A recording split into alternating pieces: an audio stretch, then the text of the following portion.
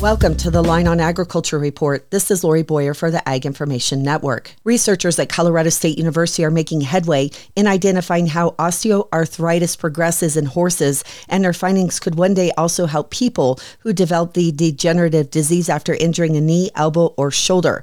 Lead researcher and assistant professor Len Pezzanite says the disease affects nearly 8 in 10 horses over the age of 15. It's the most common disorder affecting joints in horses as well as in people. And one of the most common disorders that we treat overall in horses. One of the most common reasons horses present to a veterinarian. Pezzanite is hoping to find markers of how osteoarthritis develops in horses by studying individual immune cells and joint fluid. Those markers may provide insights on how veterinarians can use gene therapies or other treatments at specific stages to slow the disease's progression. Typically, people and animals only show signs of osteoarthritis at advanced stages. Pezzanite believes the information in immune cells might expose the disease much earlier, even before evidence appears on x-rays. Our goal with this work is to look at those very early stages in horses that have post-traumatic arthritis so that we can determine that tipping point of when we should be intervening or not. She says people could benefit from this research if the immune markers can be translated across species.